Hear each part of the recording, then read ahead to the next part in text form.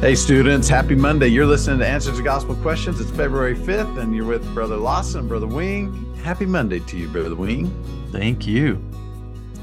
Um, I don't know how you feel about Mondays. Are Mondays just like Thursdays to you? I mean, do you just, what's, if you think Thursdays are bad, you just, and hard, you just wait 2 days until it's a Saturday. So, That's a good one. I like it. but today's Monday, and, but I needed to tell that dad joke. Um, Are Mondays rough for you at all? No, they are just like Thursdays to me now. Are they? Yeah. Now? Right.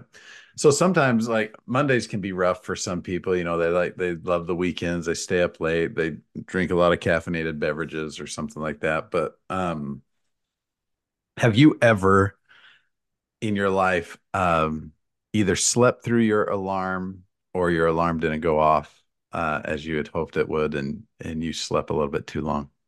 Oh yeah, I've done that. When I was a kid, I was a deep sleeper. Yeah. So I had no problem sleeping through a crazy, obnoxious alarm, and I would just keep on keeping on.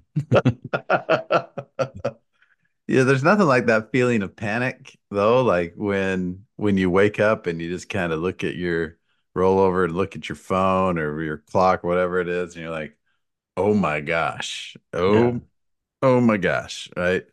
Um, I'll tell you what's worse is when you sleep through spiritually important alarm clocks. And that's what Layman and Lemuel had been doing is there's been a whole bunch of alarms going off trying to get Layman and Lemuel to wake up and they hadn't been waking up.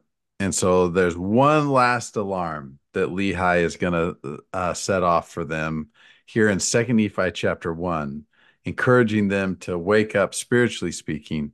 And let's talk about what does Lehi warn them of and how can it be applicable to us especially? Yeah, in the middle of this chapter, he really starts to, I don't know if the word rebuke is right, but it probably is. That he's coming after him, and maybe this last alarm he recognizes, look, I really have to bring it because there's not going to be many more This is opportunities the last gained. snooze option they Yeah. got. Yeah. And so Laman and Lemuel really need some help. Lehi, you can see his love in the writing here of how much he cares for Laman and Lemuel and wants them and just begging them to make some different choices that will lead them to God and help them to have a happier future. But he uses this concept of waking up, and he says in verse 13, "Oh, that you would awake from a deep sleep, yea, even from the sleep of hell, and Yikes, that's a shake pretty off." deep sleep. Yeah, that's a bad one. Is that what kind of sleep you were doing as a kid? I I mean, you probably said you were a was. pretty deep That sleeper. alarm could not get me awake. So, You were in the sleep of hell. All yeah. right. And then he says, "Shake off the awful chains by which ye are bound, which are the chains which bind the children of men, that they are carried away captive down to the eternal gulf of misery and woe." So he does not want them to suffer this consequence. Um, and so I don't know, people listening to this podcast are probably not even close to the situation that Layman and Lemuel are in, you know? Right.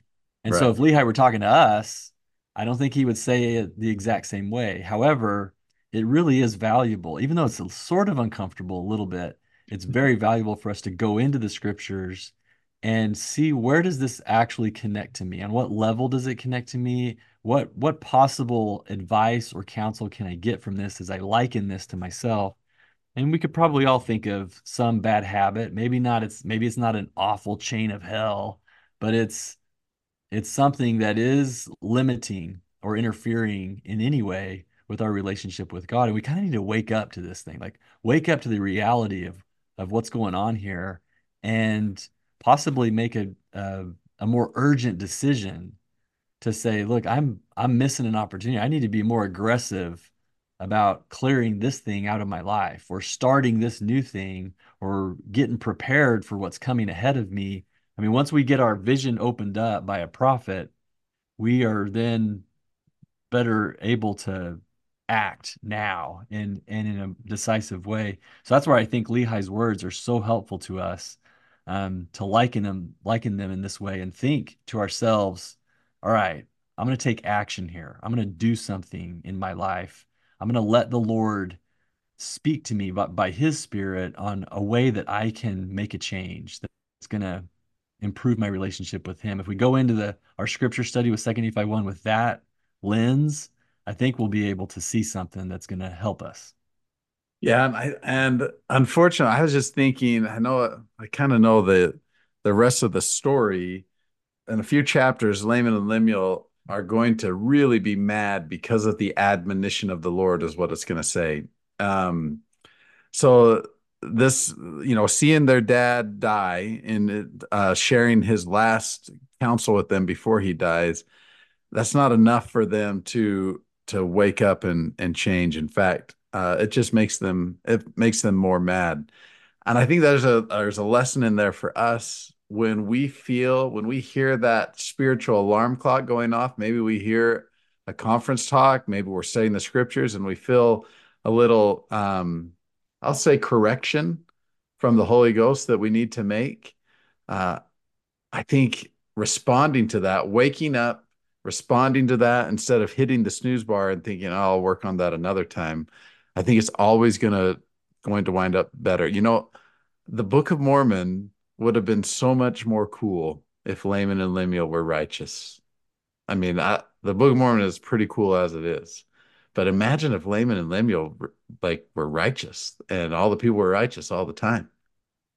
Man, this book would be awesome. You'd be like, oh, it's not as dramatic. I like the scandal of it all. I like the righteousness of it all. I think it would have been remarkable. Unfortunately, Layman and Lemuel hit the snooze bar on this alarm.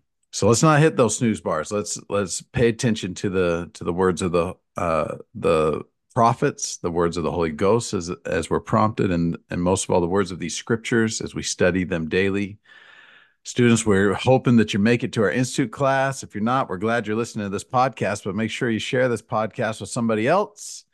Even leave a review on it if you want. We never have people leave reviews. Maybe that's a good thing. If you're going to leave a great review, go ahead and leave a review. And then this will somehow it gets out into the internet world and more people see it. But until next time, students, we love your guts. Stay righteous.